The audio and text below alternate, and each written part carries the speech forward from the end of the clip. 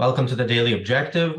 We are, of course, covering what we've been covering for this past week, and we'll continue to cover, as the only topic on the channel for now, which is the war in Israel from different angles. Today, I'm joined by Ayman Osman. You may have seen him on the channel. He's been on not many times, but a few times. I'm pretty sure I've referred to him on the channel as the closest thing the Ayn Rand Center UK has to a co-founder. That's a story for another day. I may have told it already, but in either case, we're not going to talk about that today. We will talk about why seemingly hatred of Jews is prevalent in the Muslim world, and we're going to get to that in a couple of minutes. As always, I will give some updates for people who would rather hear the news from us than from mainstream media in the West. So the number of dead, last reported number is still 1,300. So that's at least 1,300 people dead on Israel's side.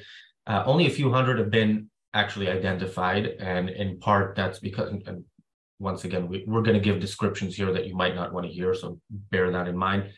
Part of that is because some of the bodies are in a condition where it's near impossible to identify them. Some have been burned, some have been beheaded. I heard a report yesterday about the place where most of the bodies are taken in the center of Israel, and in body bags, and in some cases you don't know, if there's one body and parts of one body in a bag or more than that. And so this is a process that will take some time. In the potential second front of this war in the north of Israel and the south of Lebanon, there have been explosions on the border. Hezbollah has taken responsibility for that. There have been a few incidents where there's suspicion of terrorists infiltrating Israel, some villages and towns in the north. The locals have been told not to leave their homes. Rocket attacks are continuing. Some of them are from the north. Most of them are still from the Gaza Strip. What else? Today, this was mentioned in a super chat yesterday that Hamas declared a International Day of Rage today. So part of that was in France, a teacher was murdered in the classroom by Islamic terrorists. In the West Bank, which has been relatively quiet so far, there have been dozens of incidents with Molotov cocktails and all sorts of attacks on Israeli soldiers. The IDF has told, through the UN, has told the residents of the northern part of Gaza to evacuate. They gave them 24 hours. This was, I think, something like 12 hours ago. So we'll see what that means. I don't know what that means. I know what I would like it to mean, which is severe aerial bombardment of the area. But of course, this could mean that they're planning a ground operation in that area, and of course, a ground operation will undoubtedly result in the deaths of many Israelis. What you can know for sure when Israel tells people in Gaza to evacuate is that the terrorists, or at least their leaders, will evacuate. The only ones who are staying in order to because they're prepared to kill the soldiers coming in. We mentioned in recent days that Boaz Arad from the Ayn Rand Center Israel is running has this program that he runs for gifted students called Atlas Juniors. That is a program that takes place in the town of Ashkelon, the city of Ashkelon, not far from the Gaza border.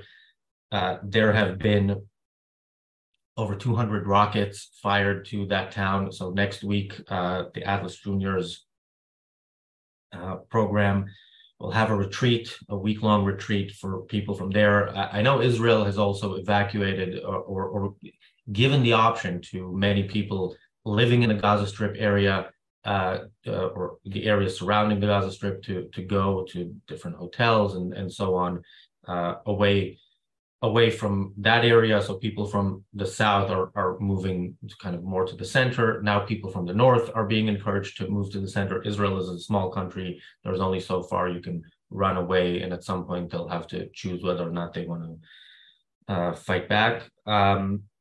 There is reports in recent, maybe the last hour or so, of a ground operation. This is reported in Israeli media, so they wouldn't report it unless the IDF approves it. Of the IDF doing some sort of ground operation in Gaza, specifically to free some of the hostages. We'll see how that goes. And there's also a report that over 6,000 bombs have so far been dropped by Israel. In some, I think it was the Washington Post, they mentioned that this is more than a year of bombs dropped by the US and Afghanistan. Now, I didn't go into that story. I don't know if they specify a year. This is an average year in the 20-year war. And of course, that war, we know how that ended. So maybe that's not a good thing to compare to. If you're doing more than that, that is a good thing. All right. I think that is enough for updates for now. We can move on to the topic of today. So, Ayman, just so people know why it is that you're talking about this topic, can you give us a little bit of your background? And normally your background, you would say, I studied engineering, I'm a programmer, I came across Ayn Rand and so, but this is not the kind of background we're talking about today. So if you want to give us some details, please go ahead. Yes, I mean, the very brief story would be that I was, my family's from Sudan, and I was born in Saudi Arabia, and my family moved from Saudi Arabia to the UK when I was around 5. As you would probably guess, my family entirely are Muslims from the north of Sudan. And my, experience, I guess, with Islam, or my relationship to Islam, is I became an atheist when I was 16. And many years later, I kind of discovered Ayn Rand. But I grew up, raised in probably a very normal Muslim family.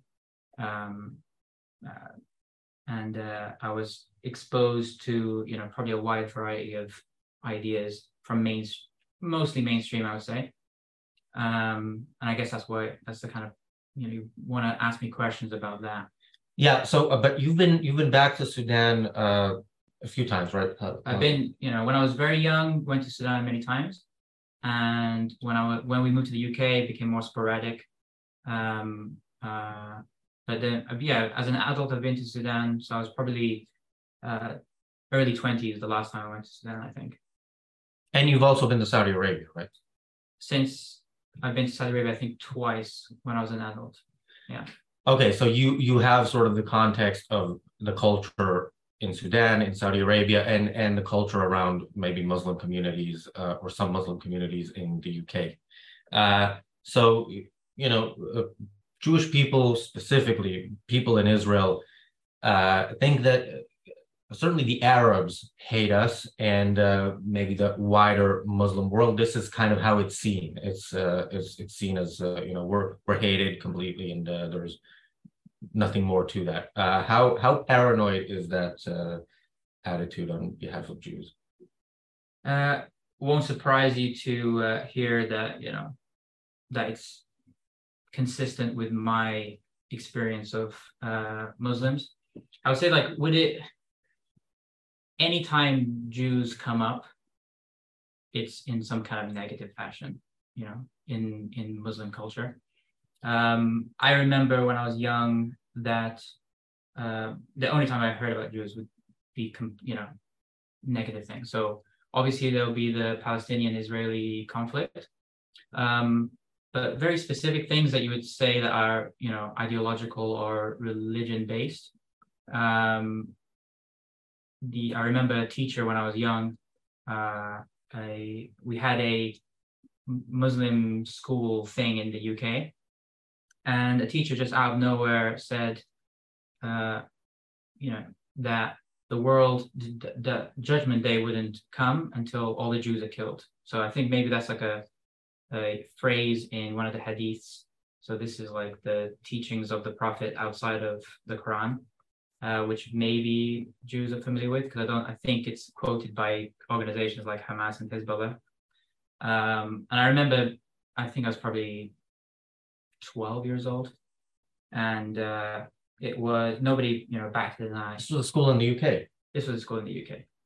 So I think this teacher was brought in maybe specifically from Saudi Arabia, and she was, it wasn't part of the class. She just said it, she wanted every kid in that class to hear, and it was a multi-age class. So it was, kids from 10 years old to like 18 years old.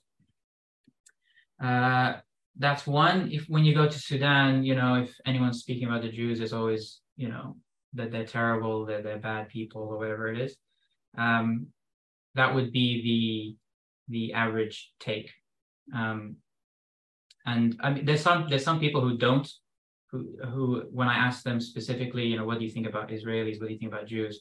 They would say, they're just like us, and they're the conflict. We just want peace, and we don't want, conflict with these people.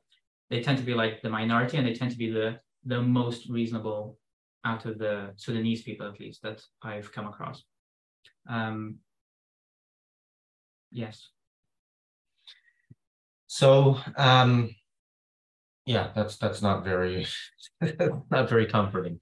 So like, the people you see on the streets chanting "Gas the Jews" or all those people, I can, my guess is they're not actors. Oh yeah. So like, from my understanding, it's like these people actually do exist, and I would say they represent probably the average view.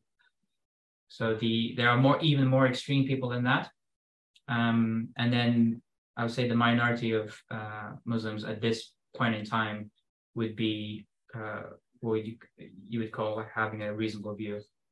Do you think most Muslims in this country hate Jews in the UK? So my experience is mostly of Sudanese people who are, I would say, more chill than some other Muslims around the world. But yeah, I mean, I don't know about hate, actively hate, but they know that they're supposed to hate them. That's definitely true. So there's absolutely no ambiguity on that point.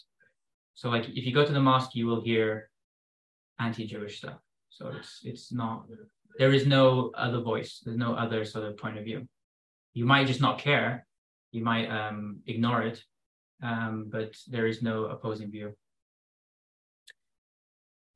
So you were 13 years old on 9/11? Was that? I was young. It was before secondary school. I was still in primary school. So I think I'll probably be like 10, 11. I don't know. Do you remember it? Do you remember the attitudes back then? You were living in this country. So yeah, I remember very well. I mean, I'm without saying the exact people that were involved, I remember I was walking back from school, and I was walking with a Pakistani guy, and I walked past his house. So he went into his house, and I walked past. He ran outside, telling me to come in. I've never been in his house. I don't think I've told you this story. No. He ran out, shouted to me. He's like, "Come in, come in." So I go into his house, and I just, see his parents sitting down, looking slightly shocked. He was excited, and he was smiling, and he was pointing at the screen, telling me, I don't remember what he said, but I remember him being happy.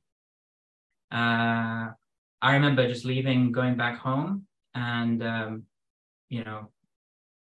seeing the reactions of people there. I kind of don't want to say what the exact reactions of my very close family members, but from the wider Muslim community, there was definitely a mixture. There were people, I don't know what percentage, but many people were happy, cheering, saying this is what they deserve. But there were definitely some people who said it was wrong at the time. And do you remember similar incidents, like when anything that happened in Israel, any of these rounds of fighting with Hamas, or the second war in Lebanon in, I think, 2006? Do you remember any of the reactions in the community back then? Or I don't remember any specific conflict, but it was obviously it was always pro-Palestinian. There was no question about that. There was there was it's not something that people, I guess, in Sudan think about day to day. So they have their own problems, but it's I don't think there was no sort of discussion of the specifics. It didn't really matter what the specifics were. There was one side that you were for, and the other side is bad. And actually, just it's extremely tribal. So you would be told specifically you have to be on the Muslim side. There was no actual discussion about specifics of who was right or who was doing what. It didn't really matter. So things that I remember from growing up in Israel is, and I think I mentioned this sometime over this past week, when Israel, when there were daily terrorist attacks, and then Israel at some point went into the West Bank, surrounded Yasser Arafat's compound, and just surrounded it with tanks so that he couldn't go anywhere, but they didn't kill him. And I remember the arguments I would have with people saying, why are we not killing him? And the argument I would hear is, well, somebody worse will come along. And this is an argument I've been hearing not in the past week, but previously in regards to Hamas. What if ISIS comes along next? From what you know about the way Israel is seen in most Muslim communities, is this a thing? Like, is the idea that if we kill the specific Islamic terrorist organization, get rid of the specific Islamic terrorist organization that's currently terrorizing us, is that going to be what will really get the Islamic world to hate us, or are we already there, I guess, in a sense? I mean, I never got this. I don't get the sense that it would make any difference. It's for them. It's a fight to the end, fight to the death. It kind of reminds me of the stance that the U.S. had with the Soviet Union. I heard stories that when they were both nuclear armed, that the U.S. were trying to come up with game theoretic, strategies to figure out what will the Soviets do. If we drop a bomb, will they drop only one bomb? We need to have like some sort of, reasonable strategy that we don't destroy ourselves. And it came out decades later, after the Soviet Union collapsed, that the Soviets, their strategy was just, if one bomb drops on us, we're going to drop all the bombs.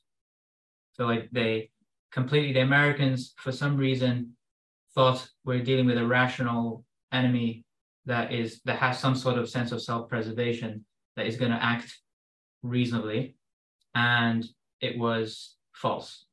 So I would say it's kind of similar with the Arabs. It's like if the Israelis are thinking, if we don't kill this one person, then they're gonna like us a little bit more. It's gonna increase our chances for this or that. It doesn't really make sense to me, because there's no moral ambiguity on the Muslim Arab side. It's like they need to win. So if you spare them, it just means that you're a fool, and they'll be able to fight another day. So I don't see any sense that, and it makes sense. Like, if you think you're in the right, why would you, if your enemy holds back, maybe that should give you pause. Like, maybe you think that means that they're not as bad as they are, but if you're convinced they're bad, it doesn't really matter. So this idea in Israel, I think is definitely, it's on a break at the moment, but I'm sure it'll come back, which is ultimately we should have a peace deal with a future Palestinian state that will be in the West Bank and Gaza. And one of the ideas I heard today from one of the commentators in Israel, actually no, this was from Ehud Barak, the former prime minister of Israel, who said Israel should go into Gaza, get rid of Hamas, then take the Gaza Strip over temporarily, and then give it to an army that's set up especially by different Arab countries. So Egypt, Qatar, the Emirates, and so on would form an army that would take over the Gaza Strip also temporarily, and then ultimately give it to the Palestinian Authority, because in the long run, we need to negotiate with the Palestinian Authority to establish a Palestinian state, and that state will have peace with Israel. That's the idea. Is this idea based on your knowledge of how the Islamic world and the Arab world see Israel? Does it seem to you as delusional as it seems to me?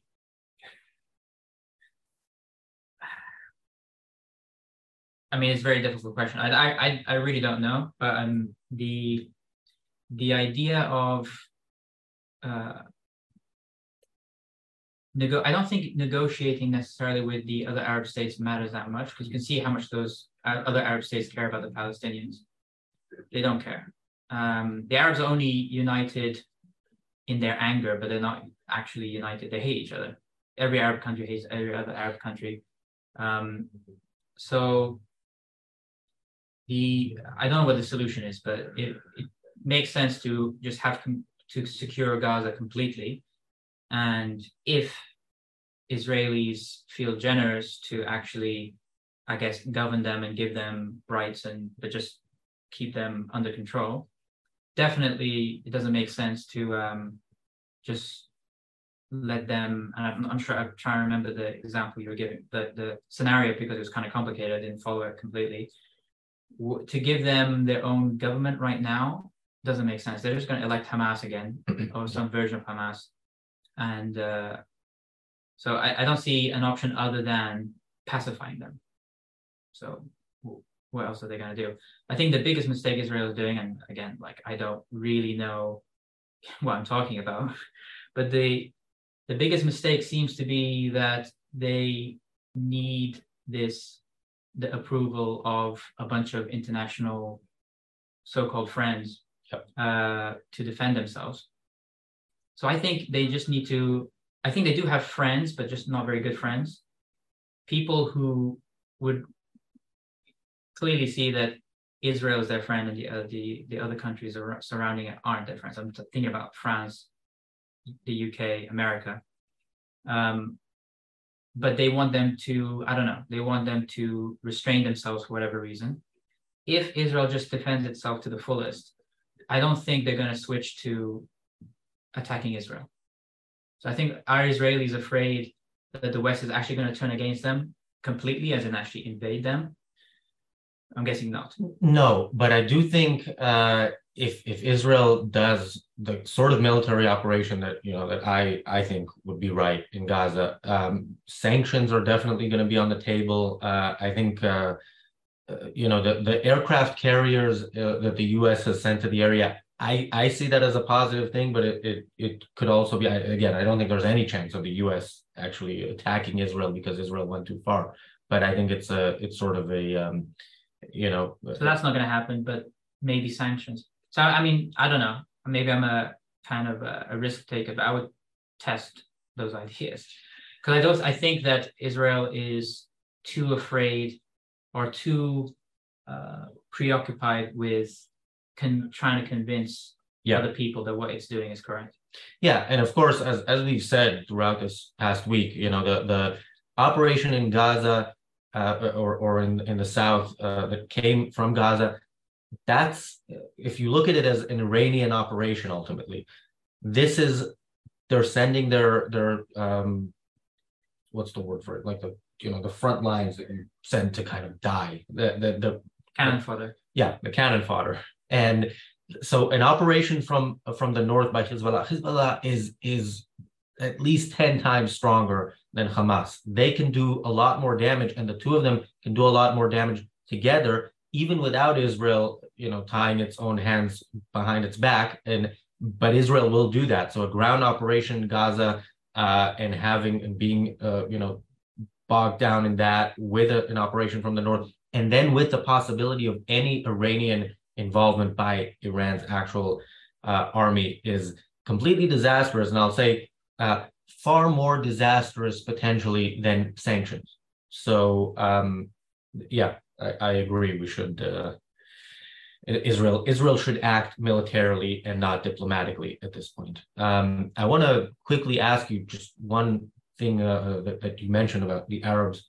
Every Arab country hates every other Arab country. Like you're not talking about like London and Manchester, people arguing who has the better city. You're talking about actual hatred that sometimes goes into actual military conflict, right? There's obviously there's that, and then there's just like racial discrimination. It's almost they're racist against other. So a Saudi would be racist against definitely a Palestinian, but like maybe a Syrian would be a racist against a Saudi, or I'm not sure the exact examples, but you hear stories of how difficult it is to emigrate from one Arab country to the other Arab country, and how they're prejudiced against each other. So they don't they don't have very good relations with each other. Yeah, and of course we saw that when Israel said a few days ago that people in Gaza should leave to Egypt, the Egyptians were like, "Hang on a second." It doesn't surprise me. I mean, it surprises some people, but and obviously the Western media doesn't really talk about it that much because I don't know. I mean, you can guess the reasons. Yeah, and I've said that we're trying to. Part of the reason for the updates is that people can avoid Western media. I happened to see a few interviews with Israelis over the past day, but I guess the interviews have happened over the past few days, and it's absolutely despicable the way they're being interviewed and asked about children dying. And of course, they're not talking about the babies that were beheaded in Israel or burnt alive. They're talking about the children that Hamas is hiding behind while firing at Israel, and blaming, and the media is blaming Israel for that. So, I mean, I encourage people to watch the mainstream media to get an understanding of what everyone else is saying, so you can actually sort of understand why people are misled or misinformed or whatever it is. Yeah. I did feel that the first day that Channel 4 News, which I always watch Channel 4 News in these kind of situations to figure out what the left thinks in the UK. And yeah, the first day was terrible in terms of clearly siding with Hamas, in my view. And then I think they probably embarrassed themselves a bit too much, and then they try to be more balanced. But you can see there's always this either clearly being against Israel or pretending that they're holding Israel to a higher standard because they can be held to a higher standard, which is the more center-left position. Yeah, I saw something from Channel 4 about somebody on the ground, a Palestinian, reporting as if it's news the devastation that happened there, with of course no context on why that devastation is happening or who is actually to blame. But we will try to provide the alternative for that. And of course, if you think this is valuable content, please like it, share it, subscribe, help us get our alternative to the mainstream media out there to as many people as possible. Thank you, Ayman, for joining me. We will be live with the reality show in a couple of minutes. And just before we go, thank you, Bonnie, for your super chat, and thank you, Nicholas, for your super chat. By the way, as I've mentioned, we will also be streaming the Daily Objective on weekends, at least this coming weekend. I will be on, I assume, both days, and I'll also be on the reality show in a minute or so. So thanks, Ayman. Thanks, everybody, for watching. See you soon.